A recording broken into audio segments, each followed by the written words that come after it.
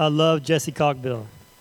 Dear brother, dear friend, a lot of good memories right here in Huntsville. And now he's loving Jesus in Alaska, making a difference. Man, you guys, he just gave you an incredible opportunity. Like, where he's working is, like, you're not going to find many places that are more beautiful than that. It's like paramount. It's like incredible. And then really an incredible working environment where you can actually make some money over the summer and then be in a great community and see what it's like to love Jesus in the marketplace, like we've talked about in our marketplace weeks, right? But this is like hands to the plow, doing it with some alumni that have gone before you. So such an amazing opportunity. Talk to Jesse afterwards. Cool. All right, crew, how are we tonight? It's always hard to get a microphone after Landon's been up here. Did I say Landon? Yeah, Jesse was like, I'm going to follow that guy. Oh, man. Okay, so we are in Ephesians chapter 2, verses 11 through 17. I'm going to get my good brother, Jamarcus, to come up here and read to get us started.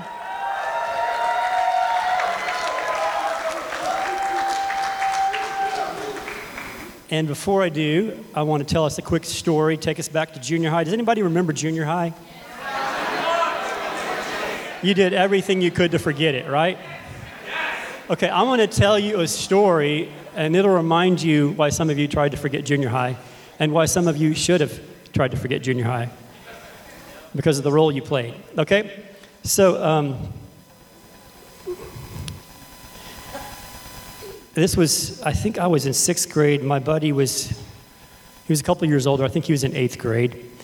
And we were keeping score at a baseball game in the town where I grew up in Fredericksburg, Texas. And this is quite some time back, you guys. This is before you have digital scoreboards. And you have a scoreboard in the outfield where they give kids a box of like numbers, and you walk out there, and when the score changes, you turn around and you put it up on the wall, okay? On the board, okay? Not digital. And I don't think we probably did a very good job of keeping score, and all the fans knew it's just the kids keeping score. But to us, it was this dignified thing that we were out there. We had the scoreboard that night, and we were keeping score, okay? So it's me, my brother, and our friend named Lauren, and we're happy to have this position. But between innings, this girl comes out with her friends, really tall, skinny girl, blonde hair that kind of went like this, and we called her broomstick with a mop head. So I guess she should have just been like, this is so mean. Yes. Okay, well, here's what she did to us. She comes out to us, and she looks at us, and you can tell that she's bothered that we got this position, and she did not. Okay? So she looks at us, and she says, "Who are you boys?" And we identify ourselves. And then she looks at the older one, Lauren, and she goes, "And where do you go to school?" And he goes, "Oh, the middle school here in town, Fredericksburg Middle School, FMS. I'm in 8th grade." And she goes, "So am I. And I am one of the most popular kids in school. And I don't know you." So what is she doing? She is saying, I am a part of the in crowd, I am an insider, and you are not. You are on the outside, I've never seen you, I've never noticed you, and now if I do see you, I will especially not notice you, right? You're an outcast. So I mentioned this to my wife, and I said, she works at Alpha Omega Christian Academy here in town. She does 5th grade. I said, "What's the junior high like this year? What's the atmosphere?" And she said, "Like junior high. And the 6th grade is especially bad." And I was like, "Really? Give me some stories." And she said, "Well, for instance," she said, "it's kind of sad, but there's one kid that has scabies. He does not have scabies, but one girl in the class has convinced everybody else that he does. And so everything he touches, whether it's a pencil, an eraser, or a table, must be disinfected and sprayed." But isn't that terrible? What if you're that kid on the other end of that? Okay. Okay, so what we're doing, I've set up Jamar to read Ephesians 2, 11 through 17. We're reading about clean and unclean people that are on the inside and people that are on the outside, outcasts. Keep that in mind to help you understand Ephesians 2, 11 through 17. If you actually read to 18, I wouldn't mind, Jamar. Thank you. Therefore, remember that formerly you, who are Gentiles by birth, are called uncircumcised by those who call themselves the circumcision, that done in the body by the hands of man. Remember that at that time you were separate from Christ, excluded from citizenship in Israel, and foreigners to the covenants of the promise, without hope and without God in the world. But now, in Christ Jesus, you who once were far away have been brought near through the blood of Christ. For he himself is our peace, who has made the two one and has destroyed the barrier, the dividing wall of hostility, by abolishing in the flesh the law with its commandments and regulations. His purpose was to create in himself one new man out of two, thus making peace. And in this body, one body, to reconcile both of them to God through the cross, by which he put to death their hostility. He came and preached peace to you who were far away, and peace to those who were near. For through him we both have access to the Father by one Spirit.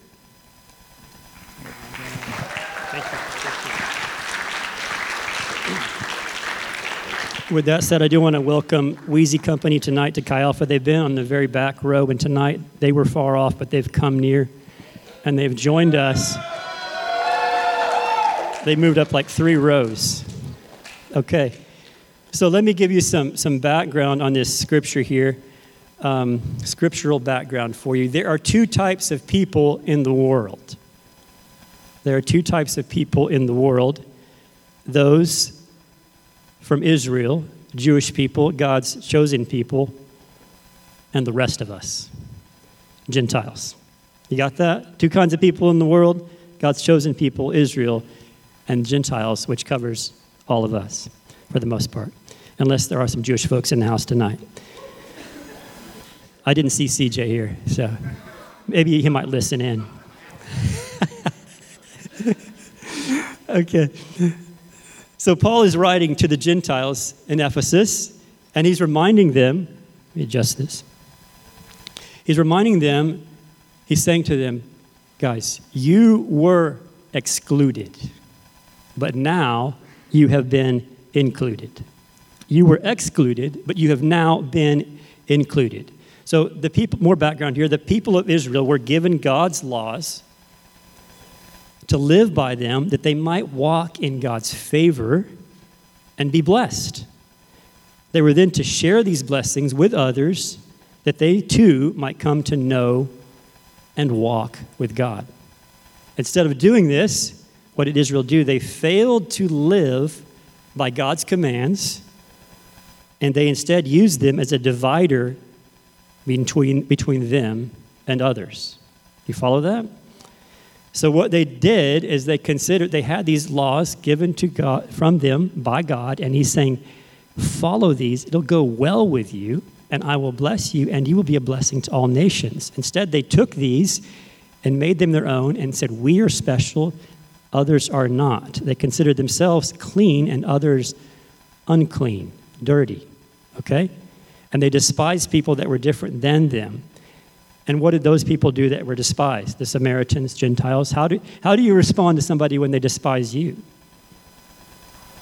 You return the favor, right? You despise them back. And that's what happened. They were despised back. The Gentiles despised the Jews back. And then hostility reigns. Has anything changed? This is not unfamiliar to us, right? I don't need to explain this too much. There's nothing new under the sun. This is not confined to Israel. Nor, let me explain this, nor is it confined to your experience, my experience, our experience in America today. Most often we just know of the difficulty between races in our own context, but it is a worldwide issue. Hostility between people, different people, is worldwide. And if we're honest, there's no single people group on the receiving end. It's not one group that's just a victim. We also all know how to dish it out, if we're honest. In the last century, the last 100 years that is, we have had 14 known genocides. That means 14 genocides that are widely agreed upon, resulting in the death of roughly 23 million people. Thankfully, the vast majority of us will never participate in genocide. Please say amen. Right? Okay. But we will do this. We will magnify our strengths and minimize our weaknesses while doing the exact opposite for others. Did you follow that? We may not commit genocide, but we all become quite crafty at this. We magnify our strengths and minimize our weaknesses while doing the exact opposite for other people. So what do we do? How do we bring unity among diversity? How do we bring unity among diversity? This is what we have done. We have educated, we have trained, we have taught. This is what we're currently doing even at Sam Houston as a university. This is what will be done even this month. If you got that slide coming up, you might have seen these on campus. And these are designed to help us with the issues of diversity, promote diversity. By promoting diversity, what we're trying to do is promote unity among diversity. You don't want just differences. You want unification among differences, right? All right? Okay. So maybe you've seen some of these. Celebrate the diversity on campus. Far right, fostering a culture of respect and inclusion. And then we have coming up the Diversity Leadership Conference. Anybody seen these? Okay, I shot pictures of these things. Well, I'm talking about this, okay? Here is Sam Houston's effort to do this. But let me ask us this. What's going to happen when Eddie Wong here on the left, when he comes and he speaks to students on campus, what is going to happen? You're like, I don't know, Jason, and I don't know where you're taking this. I'm interested. Here's what's going to happen. He's got a unique perspective. He's got a unique experience. So he's going to share that. And you know what's going to happen? He's going to share that with people that already share his perspective. Who's going to want to hear him speak? The people that maybe have a similar experience, and they're going to come and listen, and they're going to say, that's right, brother.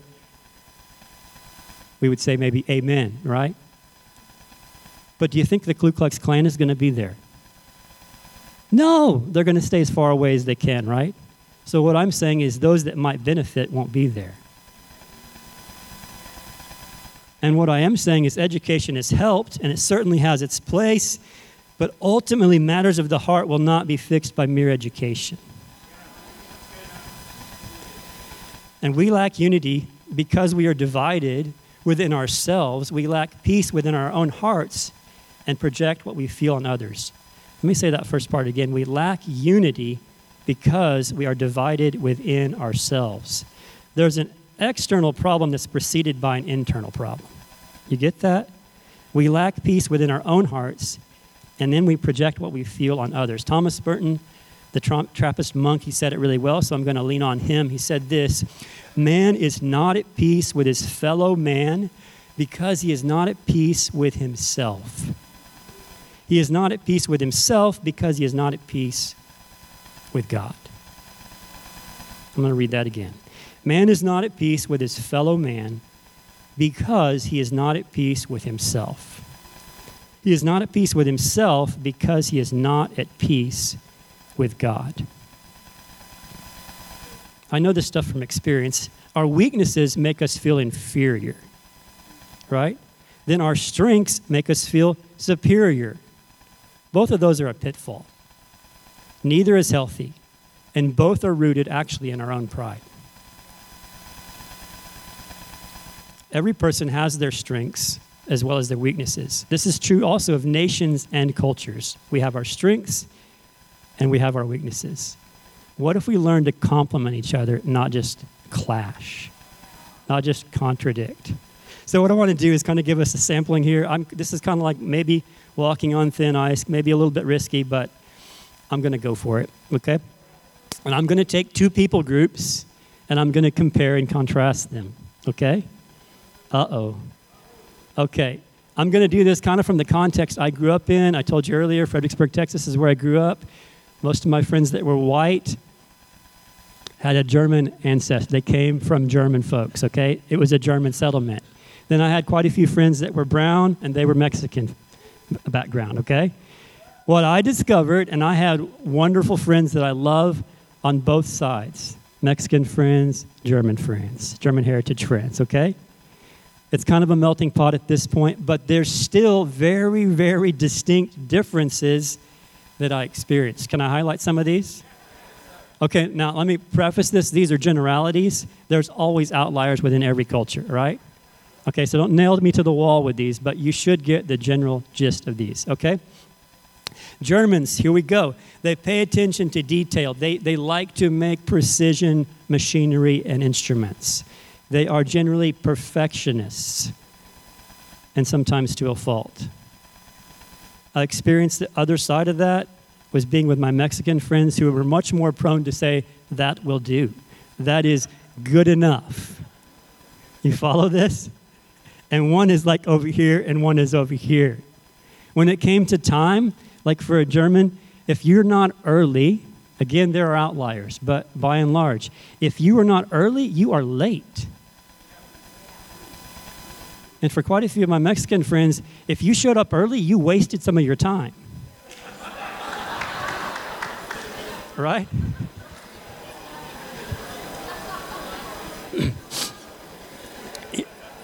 Let's talk about food. Here's another one. So last year I was on a mission trip to Mozambique, Africa. We stopped off. Next week we're actually having the missionaries, our missionary friends to Mozambique are going to be speaking here next week. Matt and Andrea Marlin. So I was on the way to see them. We stopped off, super long layover, 12-hour layover in Switzerland. We drove into the Alps, the Swiss-German part of the country, went into a German restaurant, and we got German food. And they didn't actually speak, well, hardly any English. It was like small rural Switzerland.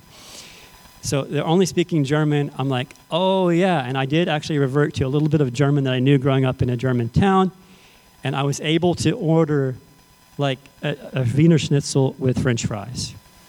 I order that, and my friends with me look at me and go, what did you just say? I was like, I just ordered like a pork tenderloin fried with French fries. And they're like, get that for me.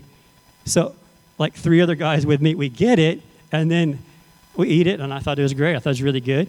And we're getting in the car, and we're leaving, and one of the guys says, Jason, so was that good? Was that good, Wiener Schnitzel? And I was like, yeah, I thought it was actually pretty good. He was like, really? And I was like, yeah, what did you expect? And he goes, well, I mean, it was all right, but it was kind of boring. It was just like meat and potatoes. Meat and potatoes. And I was like, yeah, it's German food. And then I was kind of like, what did you expect? Like tacos al pastor or carnitas or like a hot, spicy, flavorful taco? And he's like, oh yeah. I mean, this is German food. But again, you got two different ends of the spectrum with the German population and the Mexican population. You guys follow that? Okay. Here's another one. You go to church, like my Lutheran friends, man, AKA the frozen chosen. I mean, if you weren't used to that and you're used to the other side of the deal, which I'll get to, you could go to a church service with my Lutheran brothers, and it might feel like a somber funeral to you. But if you were to take some of those somber, frozen chosen Lutherans and take them to a charismatic Mexican church, oh man, they would feel like you had taken them to a very wild party, and they would be wondering if the roof is about to blow off. I've experienced both. I'm not exaggerating either way. But are you with me? Do you see the differences? Do you see how there could be a clashing and a contradiction, or there could be a wonderful complement to each other? If Mexican people and German people actually live together and love each other, it's a really beautiful, amazing community. And that's how it should be, or could be. So here's the question again. How do we learn to complement each other rather than contradict or clash? How do we find unity among diverse people? How do we find unity among diverse people? I'll pause and let that sink in. You can ask yourself that question. I'm not just asking you that for myself. We have to own this question. How do you find unity among diversity, among diverse people? It's a question that our culture is asking. Here's what I can point out. Unity among diversity comes at a price. Unity among diversity comes at a great cost. Somebody has to compromise. Someone must die to their preferences. Does anybody feel the tension? Maybe some of you are honest and you go, die to my preferences. No, these are my rights. No, they need to die. But then you just made the point. Somebody has to die, and it's not you. If it's not you, it's somebody else. If it's not them, then who is it? And if it's not either party, it's war, it's hostility. There is one that has paid the price for unity among diverse people. There is one that has paid the price for unity among diverse people. He left the comfort of his home and he came to ours. We were unclean and he was clean. We were unclean and he was clean. But he laid aside his glory and became one of us that we might be welcomed in to his Father's house. Okay. To be a unifier. Maybe some of us want to be that. To be a unifier in a diverse world, you need first to have been welcomed where you were not welcome. If you and I are to be unifiers in a diverse world, we need first to have been welcomed where we were once excluded. We need to be welcomed where we were not welcome. And this is precisely what God has done for us through his Son, Jesus. 2 Corinthians 5:21. Can we have that up? God made him who knew no sin to be sin for us, so that in him we might become the righteousness of God. Let that sink in. When we follow Jesus and are then welcomed by the Father, we ourselves become peacemakers. When we follow Jesus and are then welcomed by the Father, we ourselves become peacemakers. We lay down our identities, and we take up his. And we no longer find our identity as Texans, as Americans, you name it, or any number of the things that we do, and we so often find our identity in what we do. We're no longer supremely Texans, Americans, musicians, artists, athletes, whatever we identify ourselves as. We are first and foremost Christians. Galatians 3:28, there is neither Jew nor Greek, slave nor free, male nor female. And you could make that list go on and on. Think of all the divisions you know of and put them in that scripture, because it applies. For you are all one in Christ. We are first and foremost, above all else, Christians. There is no other identity you have that trumps that, if you are a true follower of Jesus. Because through Jesus, the wall of hostility has been destroyed.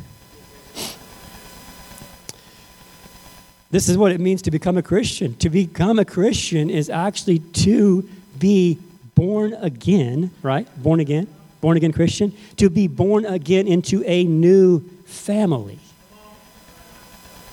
And that means a new commonality is created, far exceeding all other commonalities you could have with anybody else over any interest you might have. I've experienced this time and time again. We're going to do a lot of mission trips overseas, and I'm so excited for those of you that are joining us. If you don't join us this year, join us next year. They're crazy, cool, amazing, wonderful experiences. One of the most amazing experiences I get to have over and over is travel overseas across time zones. I mean, super long flights to the other side of the world, jet lagged and all, crossing all these time zones, passing up all these cultures, and landing in a culture that is very, very different from my own, and hearing people speak in a language I do not understand for a church service where I'm mostly lost, and then I begin to sense this presence and feeling that I have every time I meet believers on the other side of the world. And I find myself more at home with them than people I grew up with in my own neighborhood. And how can you explain that? But I have the same spirit that they have, because I have the same brother in Jesus and the same Father in God by the work that Jesus has done. This is what's possible when we are in Christ. Okay. Because Jesus is at the right hand of God, this is short and sweet tonight, and I hope potent. Short and sweet, and I hope potent. Because Jesus is at the right hand of God, and as we've been saying, seated in the heavenlies, and we are there with him if we're in Christ, there's actually no more king of the hill to play. Follow that? Why? Because Jesus is king. And we are thrilled to be there and be his subjects united under one flag. Romans 8:29 says it this way: Jesus is the firstborn among many brothers. He's the firstborn among many, meaning that through his life, his death, and his resurrection, he actually created a new humanity, which made a way for us to lay down our lives filled with prejudices and take up a new life in him. That's it. That's pretty much the message tonight. I want to finish this way. Can I ask us to stand up? We're not going to do an altar time. The worship band's not coming. But I'm going to pray over us.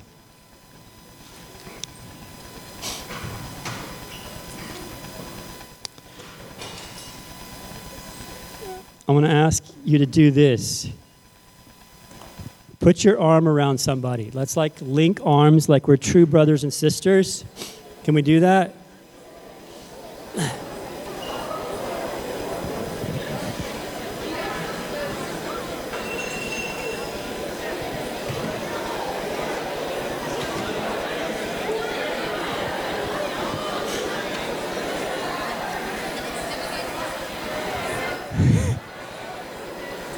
Seems like you guys like each other. Okay. Can y'all rein it in? Started to sway back and forth. Okay, listen to this. Ephesians 2:11-17. That Jamar read to us so well. If we understand anything about that passage tonight, if we understand anything about it, Chi Alpha Sam Houston State, we should be the most diverse, yet unified, loving group of people this campus has ever seen. That is what is possible through Jesus. All the hostility, all the division, everything that makes us different and separates us has been brought down, torn down. And Jesus has this powerful way of not diminishing our differences, but keeping them intact, but also building us together. Wherever diversity is promoted, so often it means you just have to be watered down and diluted. And Jesus is not asking for you to be diluted. He's made you as you are with your personality and your cultural background. But he wants to make it complement, not clash. And through Jesus and his work on the cross, we can be the most diverse and yet unified, loving group of people on this campus. Can I pray for us in that way? And then we're done, but we get to go out and do this in front of a watching campus. Lord Jesus, I thank you for your word to us tonight. I pray that it would sink into our hearts deeply. I thank you that we are, every one of us, people that were lost, people that were far off, that were separated from you, that had hostility in our hearts towards others and you, and couldn't even get along with ourselves. There's tension within, and you have come and you have made the difference. You have given us peace with yourself, peace with ourselves, within ourselves, and peace with each other.